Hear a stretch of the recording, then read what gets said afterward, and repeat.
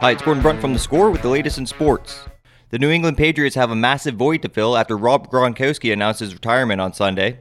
Almost 2 months after winning his third Super Bowl, the 29-year-old revealed his intention to end his career after 9 illustrious seasons. Gronkowski, one of the game's most dominating tight ends, appears to be destined for the Pro Football Hall of Fame as he wraps up his career with 79 touchdowns to go along with 521 receptions for 7,861 yards.